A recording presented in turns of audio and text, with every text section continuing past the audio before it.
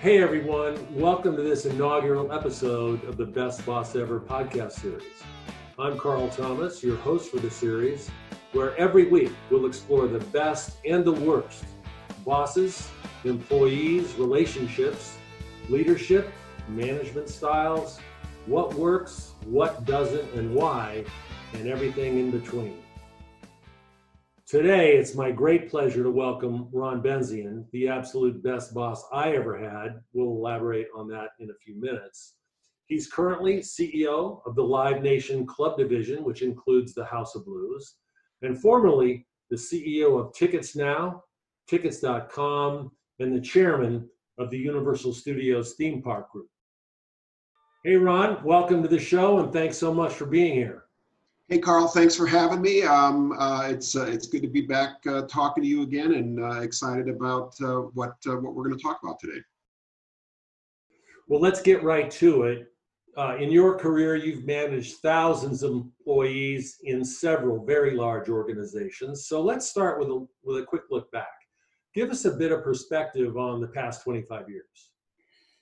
Yeah, look, I'm kind of a serial CEO, and I think everybody asks me how do you go from theme parks to restaurants to technology to ticketing, and I think when it's all said and done, my base was something many people don't get an opportunity to do. When I worked at Universal Studios, we built cities. And which still are around today and will continue to be around way into my grandchildren's lifetimes. And in building a small city, and we built 3 of them in Hollywood, in Florida, and in Osaka, you do everything. There's no thing, business thing, creative thing, marketing thing that you don't do in this type of environment. So couple that really broad-based, huge platform, and having incredible mentors to learn from: Lou Wasserman, Sid Sheinberg, Jay Stein, who gave me the opportunity to fail as well as succeed, and essentially doing every job in that business. From sweeping floors where I first started to running the division with 14,000 people and $1 billion in revenue and $4 billion of projects underway. You kind of are ready for anything. So moving from that huge platform, I went to a company called GameWorks, and that was just the opposite. Where at Universal, I could always go to Daddy Warbucks for a check to bail us out or to get some work done. We were on the brink of bankruptcy. And so the ability to work entrepreneurially without a net and turn a company around was unique to me. And frankly, I didn't know if I could do it because I'd always been in such a big company with all this big infrastructure. And then you walk into this small company that doesn't have a dime left in the bank, with people who are looking to be, what are we going to do now kind of looks. It was a great learning experience. And more importantly, it kind of validated, I'm pretty good at this. And I can be entrepreneurial. I don't need a big safety net. And then I moved on to a ticketing company, Tickets.com. And I'm thinking to myself, well, I don't know anything about technology. But as I've gone through all of my career and culminating where I am today, in fact, I realize that it's really about monetizing traffic when it's all said and done. At the theme parks, we built attractions, we built theme parks, and we invited people in there, and we created products to sell them when they were there. We created products to get them there, and we monetized them. At GameWorks, we had a different product base, but it's the same. Instead of the shark ride, we had games, and we created reasons for people to come. We branded the restaurant so people would come just as a restaurant experience. And then at Tickets.com, it was pretty much the same thing. What can we do? Well, let's figure out how to get traffic into our sites, and then create more products, which you were a part of, in order to sell our clients additional products and to sell our customers additional products. We were the first one to put secondary tickets on a primary ticket website. So to me, that's kind of how my career has evolved. And it's knock on wood, I think I've been pretty successful. And you've been really fortunate, and I was super fortunate to be a part of a couple of those episodes. So I'm going to give a little bit of an imprimatur about why you were the best boss I ever had. And when one is called the best boss ever, it can be a bit intimidating. I mean, what boss doesn't want to be that? But you were that, and you were that for me twice. You hired me twice, once at Universal Studios in that mega large platform. I came in as one of your direct reports and managed all of the corporate partnership, then called sponsorship, across all of the theme park assets. And it was a massively large sandbox to play in. And I loved every minute of it. A few years later, you took the CEO role at tickets.com, reached out again, and I came in as your Chief Rev and Chief Marketing Officer there. And that was a really good run because we were in a very strict turnaround environment, I think. And we believed that we could turn it around, and your leadership and guidance, sort of helped us and encouraged us every step of the way. You'd mentioned one thing about Sid or Jay or Lou giving you room to fail, which I think is so critical in a leadership role. You can't manage through fear and intimidation and expect your direct reports to take any risk at all. Risk always involves the possibility of failure, and I think that's such a crucial part of the management ethos, if you will. A couple of other things: two-way trust and two-way truth. I had it with you, I felt you had it with me, and I watched my frontline colleagues feel exactly the same way. You were always approachable. You gave us plenty of space to, give us ideas. You asked us questions. You'd actually walk in our office and unannounced, sit down in a chair, or in one instance I recall, lay down on the couch. And we spent 45 minutes in a very intensive but really natural Q&A. And you always listened with the wicked sense of humor. So those are kind of the top lines for me in terms of style, ethos, and sort of strategy and such. So let's hear a little bit about your high-level management and leadership style, and then we can dig right into your current role, because it's quite a challenging one, leading the world's largest cool club portfolio. Yeah, look, I mean, what's my management style? I think he kind of touched on it. I always tell people I manage by wandering the halls. No business is too big for not being able to have, one-on-one communication, being able to walk into someone's office unannounced and sit down and talk about whatever the issues are that we're facing, and have that kind of dialogue. So, it's easy to say, but honesty for me, it's so much easier to keep track of. And so I demand it of myself, and I demand it of the people I work with. And I think that honesty becomes integrity, right? And so, kind of say what you do and do what you say is kind of another thing that I live by. And I've always told people I get away with a lot because people believe me, and I've earned that. I don't lie, I don't mislead, I don't bluff a lot, and it helps in a negotiation. It helps in a discussion, and when I say this, we're not going to do this, or we are going to do this in maybe a negotiation with a partner or whoever it may be. People believe me because it's the truth. So that helps a lot. It helps me, and it helps my partners as well. I think the other thing that I pride myself on is being able to keep a team focused, no matter how big that team is. I I think that all too often, especially at tickets.com, we had, 11 different products and, people that were all over the country, renegades that didn't want to be acquired, but realized they already were. It was a mess. So to be able to sit with you and the other people we had at the time and say, this is what we need to do, right? Not that, because that's not important right now. Let's get the big stuff done. And let's focus on that. And all too often, especially with working with fellow entrepreneurs, they want to go off on the next pretty thing, and or let's do a side job. To do something well takes as much time in a small business as it does in a big idea, or a small idea and a big idea. And I'm capable of focusing like a laser. What's important? What do we have to get done? And don't let anything else get in the way. And helping the team filter that when outside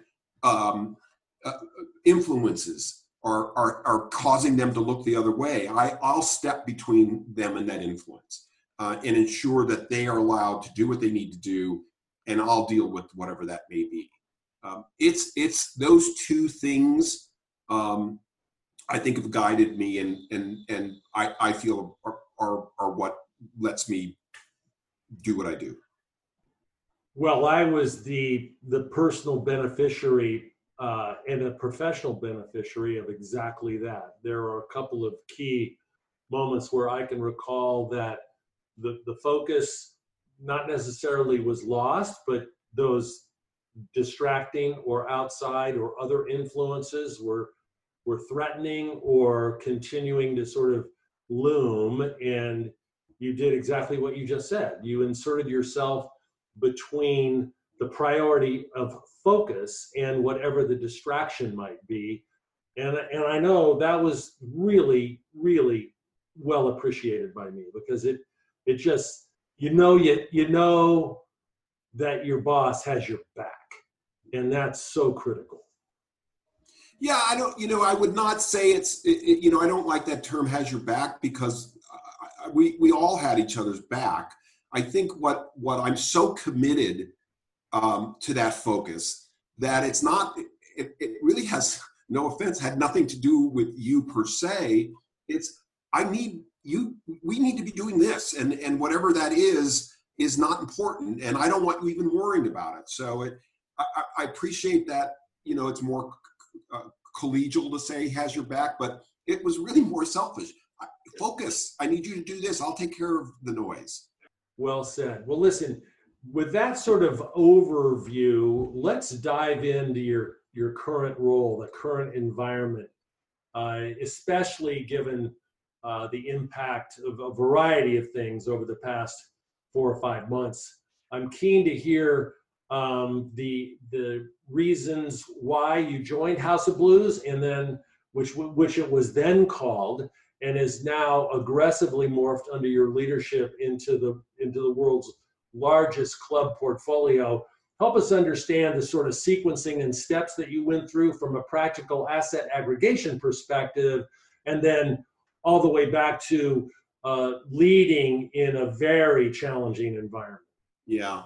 So starting off, why this business? This is a theme park based on music, right? The GameWorks was a theme park based on games, and so I'm just going back to the original point I made, and it's an easy business for me. It's the product is music, and my job is to get people in the door, treat them really well, have them spend as much money as possible, make sure that the band and fan experience is perfect so they'll want to come back again. That's business 101. And so it was easy for me. House of Blues with restaurants, I get it. Private clubs, I get it. With special events, I get it. So that was an easy segue. It was a small platform, about 30 venues, over half of them losing money, and I'm talking millions of dollars. The original task was to look at the portfolio and pick winners and losers and divest the losers. And as we put together this club and theater team, there were some obvious things that were causing the degradation of the profits. And once we started to fix those things and realize, wait a second, we can make money in this business, we were able to look forward and decide, hey, the bigger our portfolio, the bigger footprint we have, the more, I wouldn't call it leverage over the acts, but the more we have to offer artists. Because we pay more than retail. We pay more than anybody else. So the fact that we have now 87 venues doesn't give us the discount, the group discount. We wind up paying more. But we're so good at monetizing that more. We can pay back the incentive or extra money that we pay through volume. And so that's really what we've done. And so now coming full circle, we've created it's almost $1 billion business from what was about 175 million. And we're in a place now where we're the largest portfolio of clubs in the world. That doesn't help when the entire world is shut down. So it's a very, very challenging environment right now to look at, what do we do now, right now, and how are we going to come out of this? So the right now entailed, to a certain degree, we kept a lot of our employees on, even part-timers on for 3 months and paid. We've unfortunately over the last couple of months have had to furlough quite a few full-time people because we're still closed and there's really no light at the end of the tunnel. The recent resurgence of outbreaks in markets like Florida and Texas and Arizona, which were the markets that we thought we could open up first, has set us back tremendously. So it's very challenging. So as we look forward, what do we look like coming out of this? Are people going to want to be in a room that's closed up and everybody crowds towards the stage? We have plans that have social distancing. Is that going to be an enjoyable experience? With 40 million people out of work, does anybody really want to spend $40 on a ticket for a show? So all of those things are going to inform how we come back, and it'll be very phased. Right now, there's no light at the end of the tunnel. We're here in the middle of July, and I don't see a show coming on board till maybe late August. And if these outbreaks continue, it'll be even later than that. So it's been difficult. We've had to renegotiate with our real estate landlords. We've renegotiated with all of our artists, and going forward, we see this a little bit as an opportunity. It's an opportunity to reset the artist relationship with the promoter. It's a opportunity to reset real estate as we go forward. What is going to be the world of real estate? There are, the Container Store is closing down. The Brooks Brothers just closed down. What are these empty shells? Who's going to rent them again? Who's going to lease them? We think that we're uniquely qualified to do that, but the economics must change as well. So we see both opportunity and kind of this fear going forward with what's going on with the COVID. No, that's a lot of moving parts, and you've got your finger on the pulse of all of those dials, which is admirable to say the least.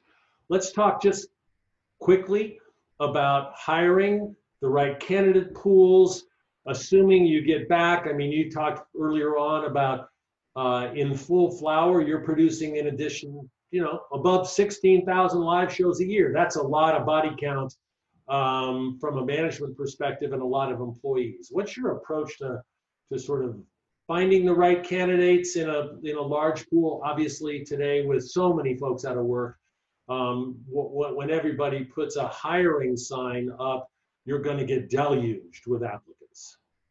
Yeah. Look, we are I'm very careful about who we hire, and that's stating the obvious. But it's funny, the number one gating issue for me is culture.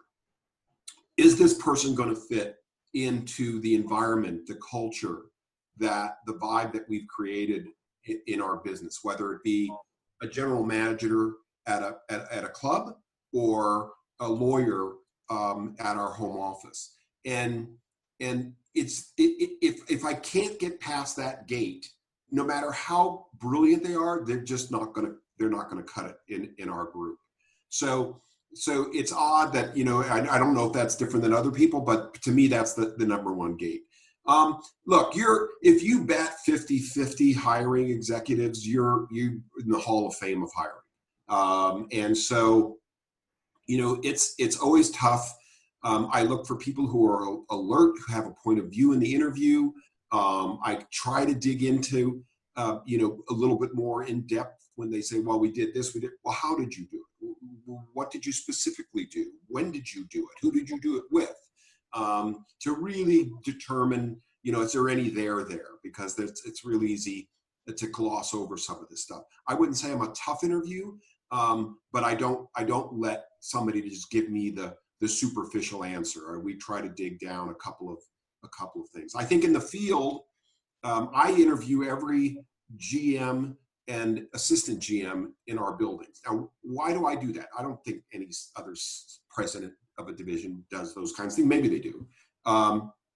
Because they're the leaders. I know what happens in my office, but I have no idea what happens on Tuesday night at 11 o'clock in our Fillmore in Philadelphia. I have no idea. And so unless we hire the right people there, that to me is even the tougher decision and the more critical decision and the more dangerous decision. Those people run our business. And so we take an awful lot of time in training, vetting, background checks, and then staying close to our people as they get involved with the company and they get up to speed. There's a lot of oversight to ensure that we've got the right person on the ground where we actually make money. Right. And I mean, the culture bit is hugely important. I agree completely with you.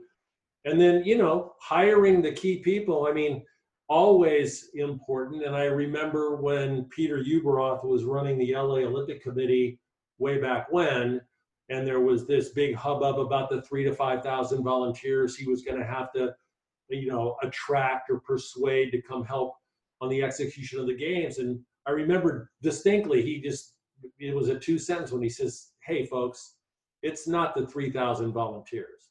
It's the 30 people I hire to manage this very large enterprise. If I do that right, the volunteers will take care of themselves, which obviously, looking into the history crystal ball, he delivered on that in spades. Hey, listen, Ron, we've got a couple of minutes left. I just want to get some fun facts in here. So this is kind of a quick bullet QA for you. You ready? Yeah. All right. Wine or whiskey? Both. Can I Scotch and wine? Yeah. Scotch and wine. On the wine side, Cab or Pinot? Oh, California Cab all day. Oh, there you go. Best vacation spot for you, beach or mountains? Totally the beach. Go figure. Golf or fly fishing?